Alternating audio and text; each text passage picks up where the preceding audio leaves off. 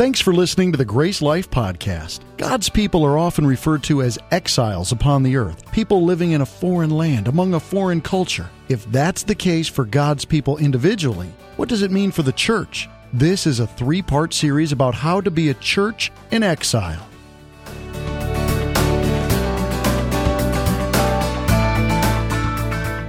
Hey, welcome to part 2 of a series we just began last week. Obviously, that's how we get to part 2. And it's a series called Church in Exile. And so that all looks a little familiar because it was based out of a series we just did about 2 months ago called Life in Exile. And what we were doing, we were looking at the idea of Daniel. And if Daniel was picked up and taken to Babylon and he lived in exile, but ended up being one of the most influential people at that time and on the leadership and on the people around him, and even on us today, we still read his story. The question would be, is if a bunch of individuals who lived in exile with great influence came together as a church, should it have any impact on us? What would it mean to be a church in exile? Basically, there's the question, how can we as a church family have great influence in the world around us, just like Daniel had great influence? That's the question that I felt like God prompted me with as we were doing the series. What does this mean for us? And so that's what we are looking at. 3 things in particular. It's a 3-part series. 3 things in particular that I feel like God would say, if you really want to have an incredible influence in the world around you, in the city and in this community, there are 3 things you might want to look at, seeing if you can do them a little bit better than you do. And it's just being honest that every church has some things they could do better. Is that okay that we actually say that about ourselves? Okay, so let's go and just do logically here, because I didn't do this in the first service, and they looked like they wanted to throw something at me. So, for you guys, is anybody here perfect? Okay. And we're not the perfect church we just said, right? Okay.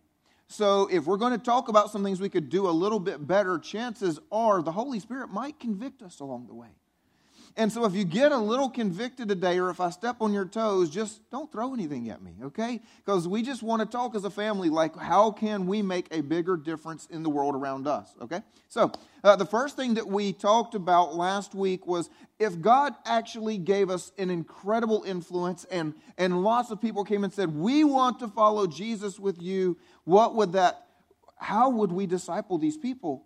And see, here's the thing. We are going to make disciples the same way we are disciples. So last week we talked about how we really wanted to change that there's really something in our culture that we're going to try and make a shift in. And so if you missed last week and you want to know how we are going to be disciples so that how we can make disciples, I encourage you to go back and catch that one. Today what I want to talk to you about is what it means for all of us to be a part of a church family. And so I remember for me the first time that I had the experience of being a small part of something big and meaningful. I grew up in a very small town here in South Carolina, went to a small high school, came from a relatively small family. Everything I knew was small. We had one stoplight. That's just life. And then suddenly you go off to college, and college is huge. And there are more people in your college than there were in the town you grew up in. And suddenly you are tiny and life is big. But honestly, that wasn't the biggest problem for me. I was ready for a big college. What I wasn't ready for is I was a music major. Most of you have heard that kind of stuff before. So when I was in high school, I was in a small high school band, and I was the man. I'm just saying. Because I was a trumpet player. And anybody in here who knows about being in the band, it is all about the trumpets. Come on now, isn't it right?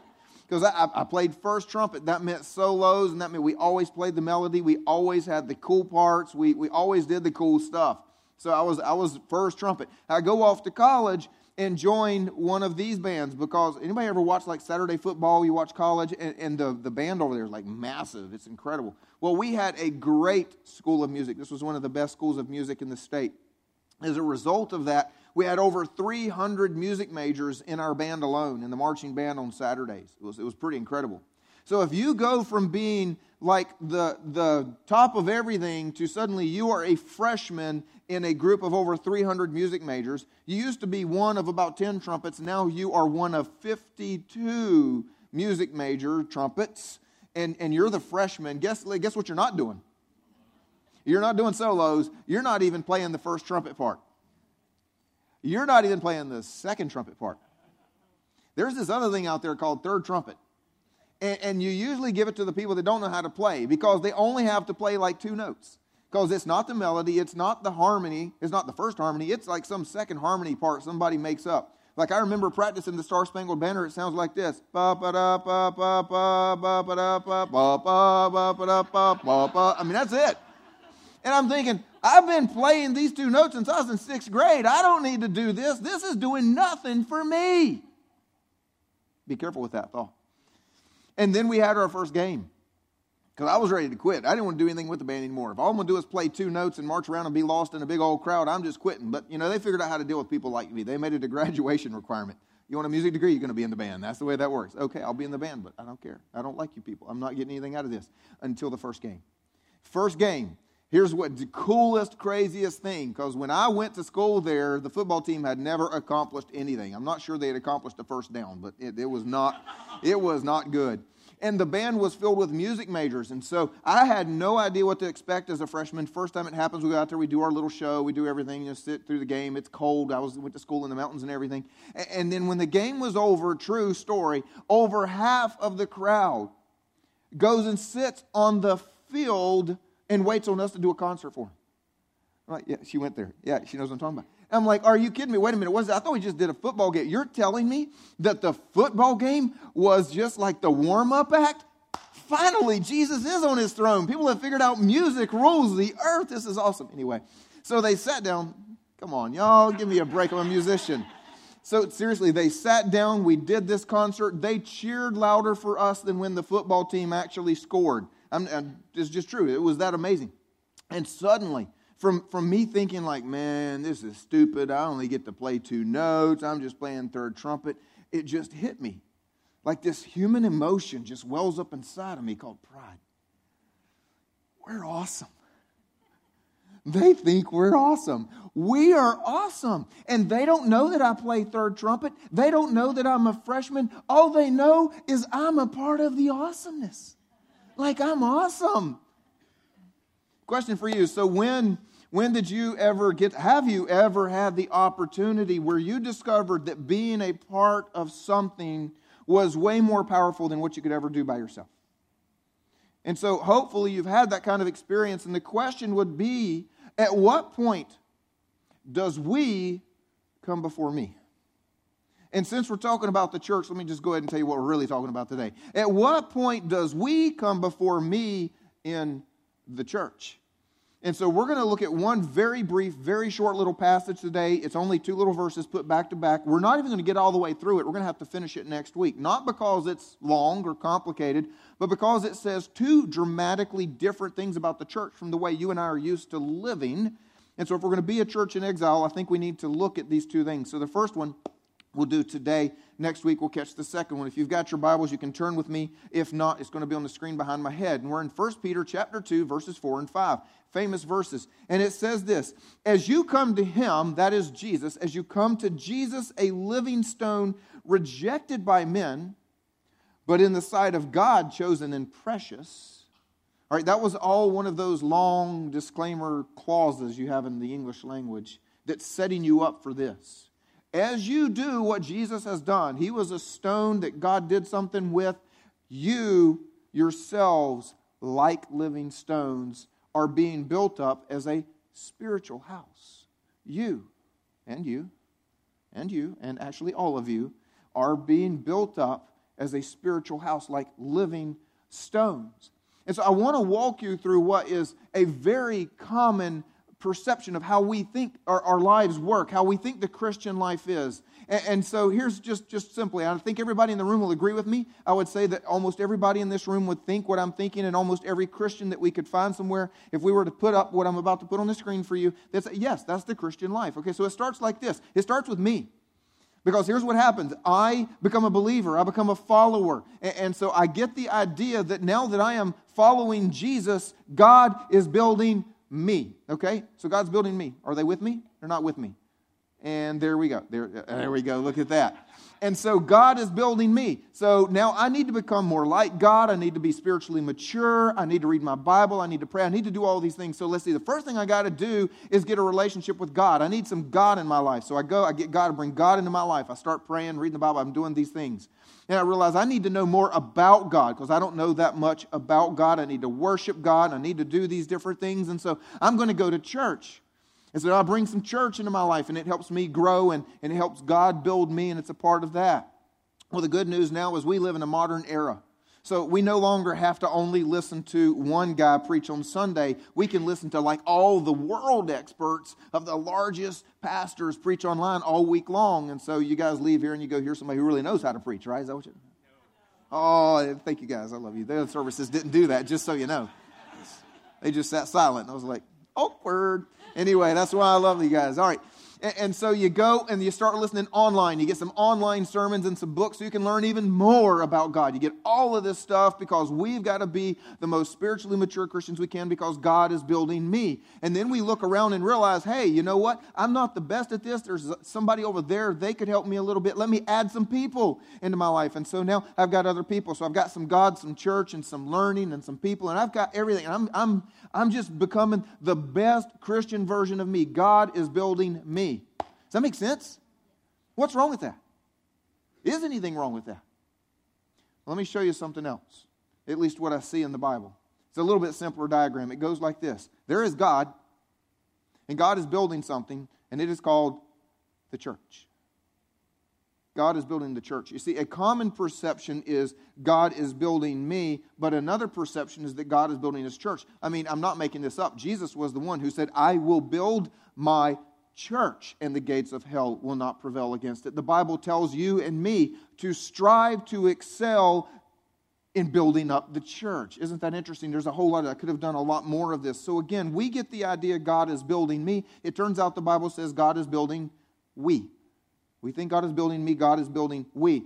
And so I actually think that we could go as far as to say it's a more biblical idea to think of God building we instead of God building me. And here's why I say that, because I want you to look at both images put together and just tell me, what do you see as soon as they do that? What's at the center of each? You see, the one on the left, me, is at the center. I just got a good question for you. When in human history has anything good ever come out of me being at the center? But what could God do if the church were at the center?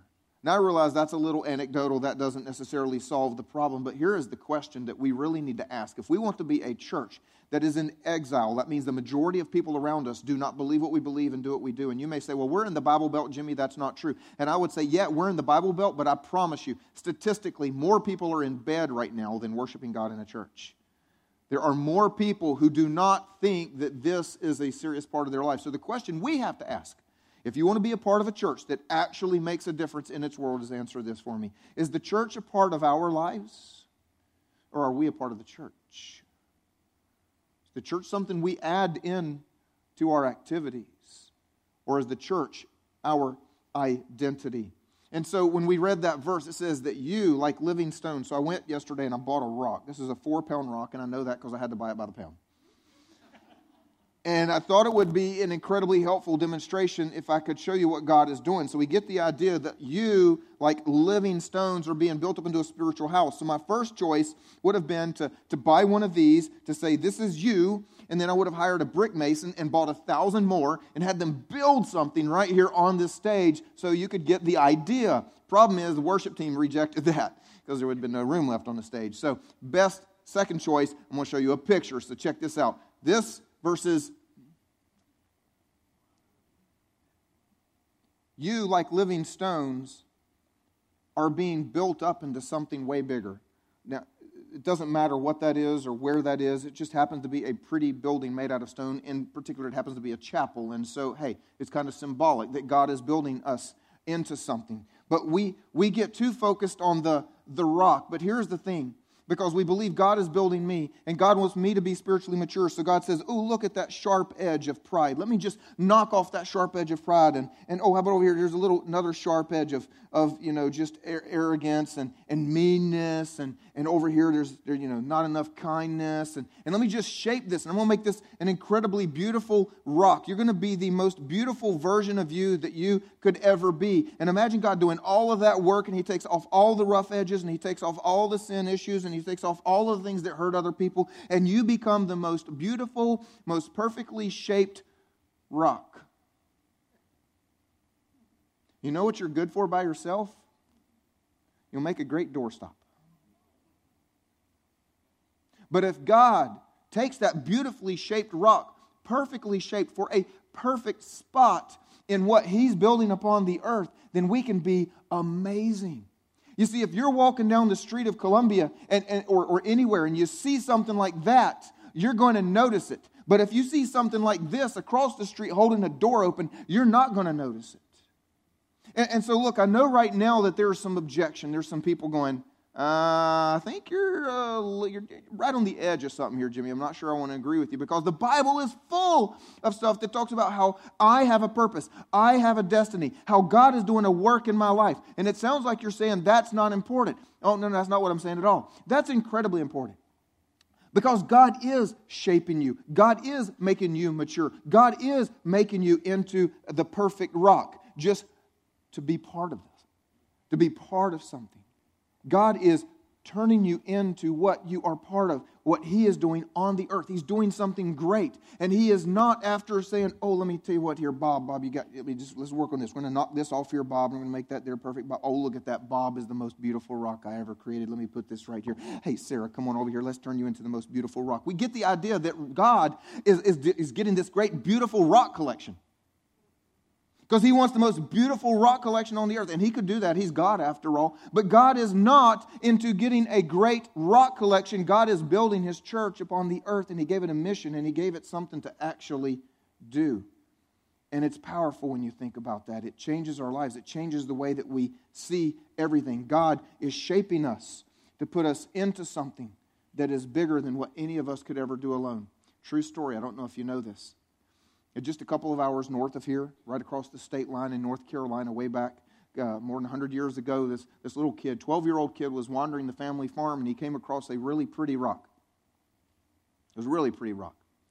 And it was 17 pounds. This one's 4, to give you an idea, to compare. It was 17 pounds, but he thought, this is just the coolest rock I've ever seen. And we always have a problem, keeping the door open and closed like it's supposed to be. So he thought, we're going to use this really gorgeous, yellowish, goldish-looking 17-pound rock as a doorstop.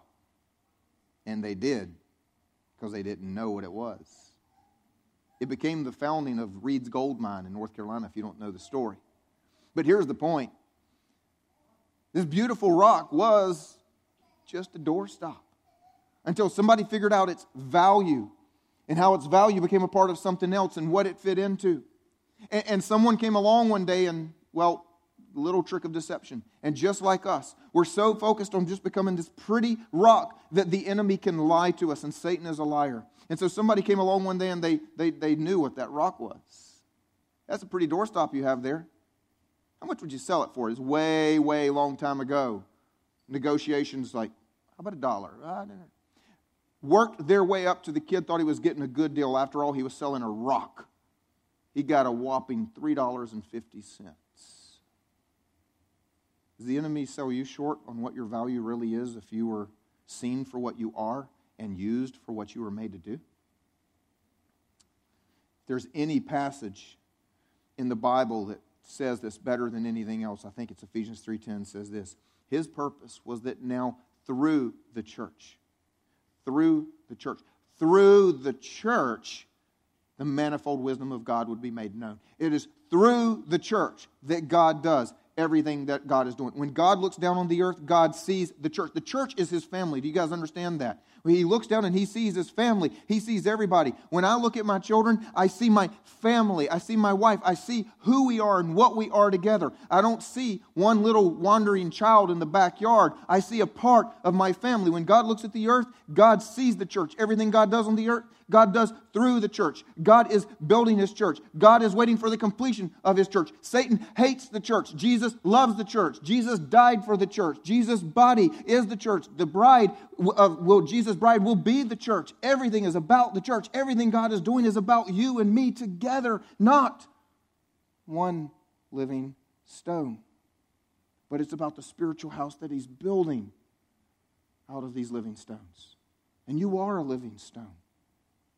And you should be way more than just a doorstop. So much more value in you. But our value is found when we fit into that beautiful picture that was there. When we figure out exactly like you belong here and you belong there. And look what we can build together and the influence we could have in our community if we figured that out. The problem, unfortunately, is that we've taken what God meant to be a family thing and turned it into an individual thing. It really is, unfortunately, just a product of our culture. Because we grow up in a world that says, I can't wait to get out of here. When I turn 18, man, I am on my own. And I'm going to college. I'm only coming home for Thanksgiving. That's it. I'm just out here. I'm going to do my thing. And so we do the same thing in the church world. We just have this idea that me is the center of everything. And so if we really want to be a church that has massive influence, here's what we've got to do. We've got to be committed to a church family. We've got to see the we before the me. And let me tell you two things I'm not saying, because that could be seriously misinterpreted. Two things I am not saying when I say we need to be committed to a church family. We need to put the we before the me. I am not saying that we need more members. We've got names on a membership roster I haven't seen in months. I'm not saying this is a membership drive. This is not a membership drive. We don't do membership drives. So I'm not saying we just need more members. No. And I'm also not saying when I say we need to see the we before the me, I'm not saying we're selfish. That's not what that means. So I don't think you are. We have some incredibly generous and gracious people here at GraceLife, and I think you're wonderful people. It's not saying you're selfish. It's just saying that we have a perspective of the Western church that says, God is building me. God is building me. And because it's what I do. I spend so much time preaching sermons on how to help you become who God wants you to be, that we don't spend enough time talking about how that fits into something else. It's not ever on your own. It isn't. But it's a part of what God is doing. One of us will never change Columbia. It's not going to happen. It's going to take all of us together changing Columbia. And I don't know about you, but I want to go down in history here in this world in this time as having made a difference. And nobody is ever going to visit GraceLife and say, man, have you been to that church? Let me tell you what. Those are the prettiest rocks I've ever seen. Every one of them just smooth and polished. They'll never offend you. All the sharp edges have been chipped off, and they're great. I tell you what, man, just the nicest rocks you'll ever meet. That church doesn't change the world. But it's when we stop being a collection of rocks scattered around a room and we come together and understand what God is building, what God is doing, and something bigger than that. So I just want to appeal to you. When going to church is an activity of our spiritual growth, we're missing the point, because God is not building you to go to church. God is building His church to reach the world. Can I say that one again? God is not building you to go to church. God is building His church to reach the world. And so we get to the real point of, okay, we started this by saying there are some things God wants us to do better if we're going to be a church that makes a difference. So what are the things that we need to do better? And I'm just going to tell you, as I say these, I don't mean them personally. And if I do step on your toes, somebody joked with me after the first service, hey, it's all the offended people that needed to hear it. So there you go. I didn't say it. I just repeated it.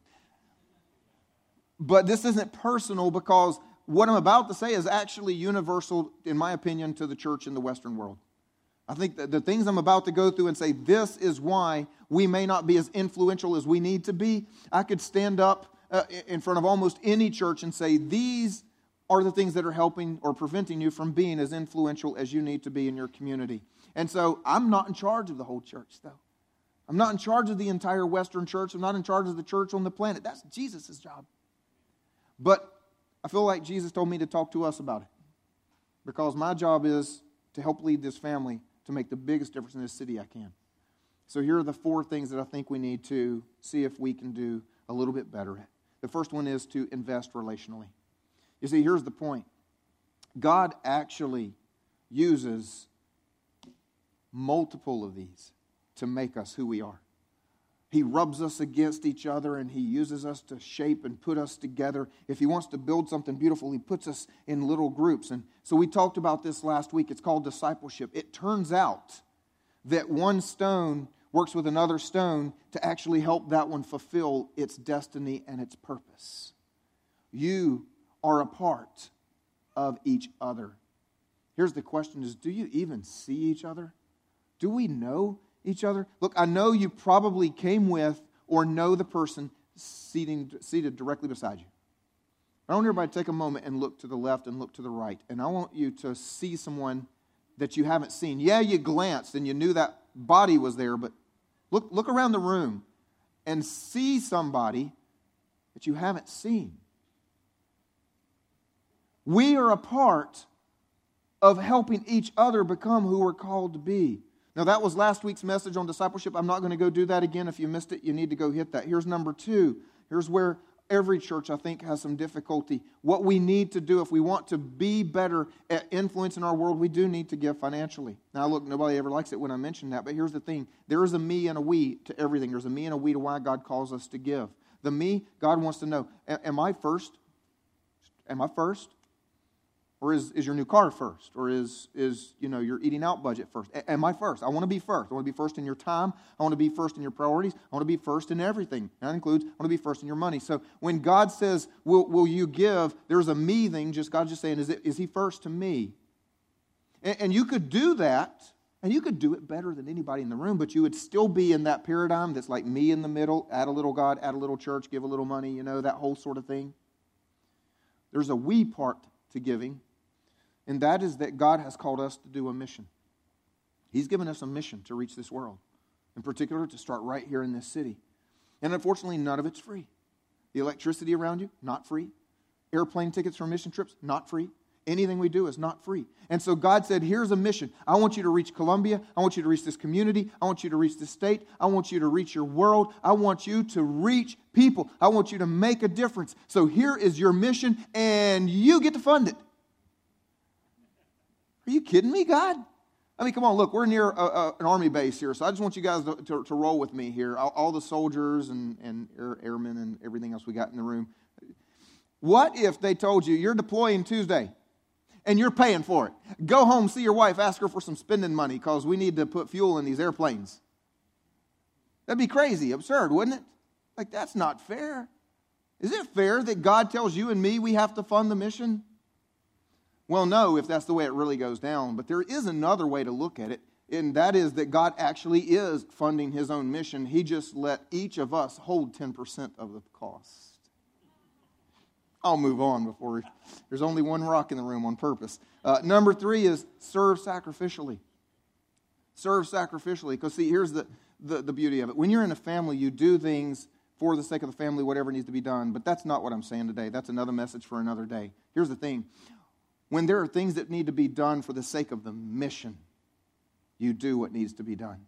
So here's a perfect example. Go back to the mentality of, you want me, a music major, to play third trumpet? Are you kidding me? Don't you know who I am? Okay, so what if somebody came up to you and said, would you help make coffee on Sundays? And you're, coffee? Make coffee? I mean, you want me to go out on the street and proclaim Jesus? No, you want me to go to the kitchen and make coffee. Yeah, see, here's the reason. I want you to think about this. We don't make coffee for you. Did y'all know that? We don't make coffee for you. We don't make coffee because you're thirsty. If you haven't figured it out, you drive by Starbucks on your way here. You do. There's one mile that direction. You drive by Starbucks on your way here. If you're thirsty, if you want coffee, you can get your own coffee. Why do we have coffee? Part of the mission. See, I want you to imagine somebody coming to church for the first time. And somebody hasn't been to church in many years, and their grandmother used to drag them to church, and now they've got some neighbor that kind of keeps harassing them, and God's working in their heart, so they're feeling a little like, maybe I should do that. A little bit of something's going on there. They don't really know what it is, but they're thinking, I will do this one time, and I'll prove why I don't need these people. They're judgmental. They're critical. I remember what the people were like in my grandmother's church. They're cold. It's just a horrible environment, and I'm just going to prove it. I'm going to go one more time, and they get out of the car, and there is everybody in these blue T-shirts to greet them. Now, look, we're not going to be accused of being judgmental. We might be called sloppy, but we will not be called judgmental because, it takes a lot to not be dressed up as much as our first impressions team there, already. T-shirts and everything. Hey, how you doing? Welcome to GraceLife. Glad to have you. But here's the thing. So first time coming to church, hey, welcome to GraceLife. How are you guys doing? You want some free coffee? What? Like you're nice? You don't care how I'm dressed? You don't care that my kids are already running in circles and screaming and yelling and the child care is free too, the nursery's free, and Coffee is free. Oh, I bet I got to stand out in the lobby and drink it so I don't mess up the sacred room in there, No, actually bring it on in. Spill it on the carpet. People do every single week. We got a carpet cleaner. That's what we do, No, seriously, because it's not about the building. It's about you. And they go. And that mentality and that kind of mission is why we had more people commit to making Jesus their king in the 4 weeks that we just finished that series than we did any other 4-week series we've ever done. How cool is that? Now, why do I use that as an example? Because if I came to you and said, would you make coffee? You may say, I don't even drink coffee. Guess what? Did you know that 50%, I got it wrong in the first service and they corrected me. 50% of the coffee team doesn't drink coffee. 50% of the people that get out of bed and come over here at 7 a.m. to make coffee all day long, for all of you people, they hate the stuff. They think it tastes like burnt water. They wish it didn't exist upon the planet. And why do they do it? They do it for the sake of the mission. They do it so that somebody can come to church for the first time. And they just have to make a lot because you people are going to drink it before that person gets here. But what if somebody comes? How about the people who keep the children? I could do this all day long. Serve sacrificially. And number 4, probably the one I'd love to talk about the most if I had the time, but I'm not going to take that much time, is this one. Endure conflict. If I could get on one soapbox about what's wrong with the church in the West, it is that we go from one church to another as soon as somebody says something. Or we think they said something. Do you know how often we misinterpret what people say? I sat down with a husband this week. A guy this week was talking to me. He said, hey, I just had a question for you. You said something, and I thought you meant this. My wife thought you meant this. And it occurred to me, English language, you know what? That could mean either one. Here's what I meant. It wasn't about conflict. He wasn't upset. He just literally was asking a question. And so here's the thing. How many times have you thought so-and-so said something about you, and you found out you totally misinterpreted that, and you misheard that? I've got family members all the time who will come and, hey, I need to talk to you. You're a pastor. I was at church last week, and I heard that Sally said such and such about me. I don't know it. Literally, one of the times, one of my family members said that somebody doesn't want to sit beside them because their breath stinks. So I'm going to find a new church. What? Are you kidding me? Just sit on the other side of the room. First of all, it's gossip. How do you even know it's true? And you're going to abandon your spiritual family just because you think somebody said that maybe you needed a Tic Tac one day? Can we get a grip here? You see, here's where I stand when I look at this. Every time somebody's like, let's go make a difference in the city, these 4 things go through my mind. All right, you're right. This would be an amazing outreach. If we did this, we could see 200 people join overnight and say, help me follow Jesus. So I've got to ask the question, do I have 200 people in here who are willing to invest relationally to disciple them? Because it would actually be bad responsibility of me to go out and to see a bunch of people say, oh, I'd like to follow Jesus with you, and go, oh, well, hey, thanks. Go sit over there because we don't care about you. That's what the leaders of the church have to ask every time is anybody going to invest relationally? How about this? That's a great idea. That outreach would be awesome. Who's paying for it? How about this? That outreach is awesome. That'd be great. Is anybody going to do this with us? But the one that breaks my heart the most, because I'll be honest, I don't have to ask those 3 questions very often at GraceLife. You guys are generous, you're gracious, and when we say charge, you go. Our biggest problem all year was we're doing outreach, we got too many people coming. It's just let them. Just let them. We're never going to tell people not to come to an outreach, but here's the one that hurts my heart the most. That outreach is a great idea. Let's go do that. And you know who could help with that? Oh, no, they're not here anymore. Because they got mad at what so-and-so said. And although they're perfect, they're now sitting on the back row of the church down the street. And although they'd be perfect at that church, they're not telling anybody because they're so hurt and so offended, they're just going to hide on the back row of the church down the street. You see, here's the thing. I don't have time for this sermon. You just got to take my word for it or go find it online. I already preached it before. Conflict is the number one thing God uses to work in our lives. It's the number one thing He does because it reveals our pride. It reveals our unforgiveness. It reveals our arrogance. It reveals our wrong perspectives. It reveals our lack of compassion for the other person we're having conflict with. Conflict shows us everything ungodly about us. So conflict is the number one thing that God does to make us more like Him. And in conflict, we have an opportunity to demonstrate the number one thing that Christians are supposed to do before the rest of the world, and that is to forgive. So if we have the number one way to demonstrate we're Christians and the number one way to grow as Christians in conflict, why are we so surprised that we have conflict? Why are we so surprised that you go to a non-perfect church with non-perfect people and then there's conflict? So why is our first choice to go, oh, I had a problem with that dude, I'm leaving? What, are you kidding me? You don't need a new church, you need to grow up.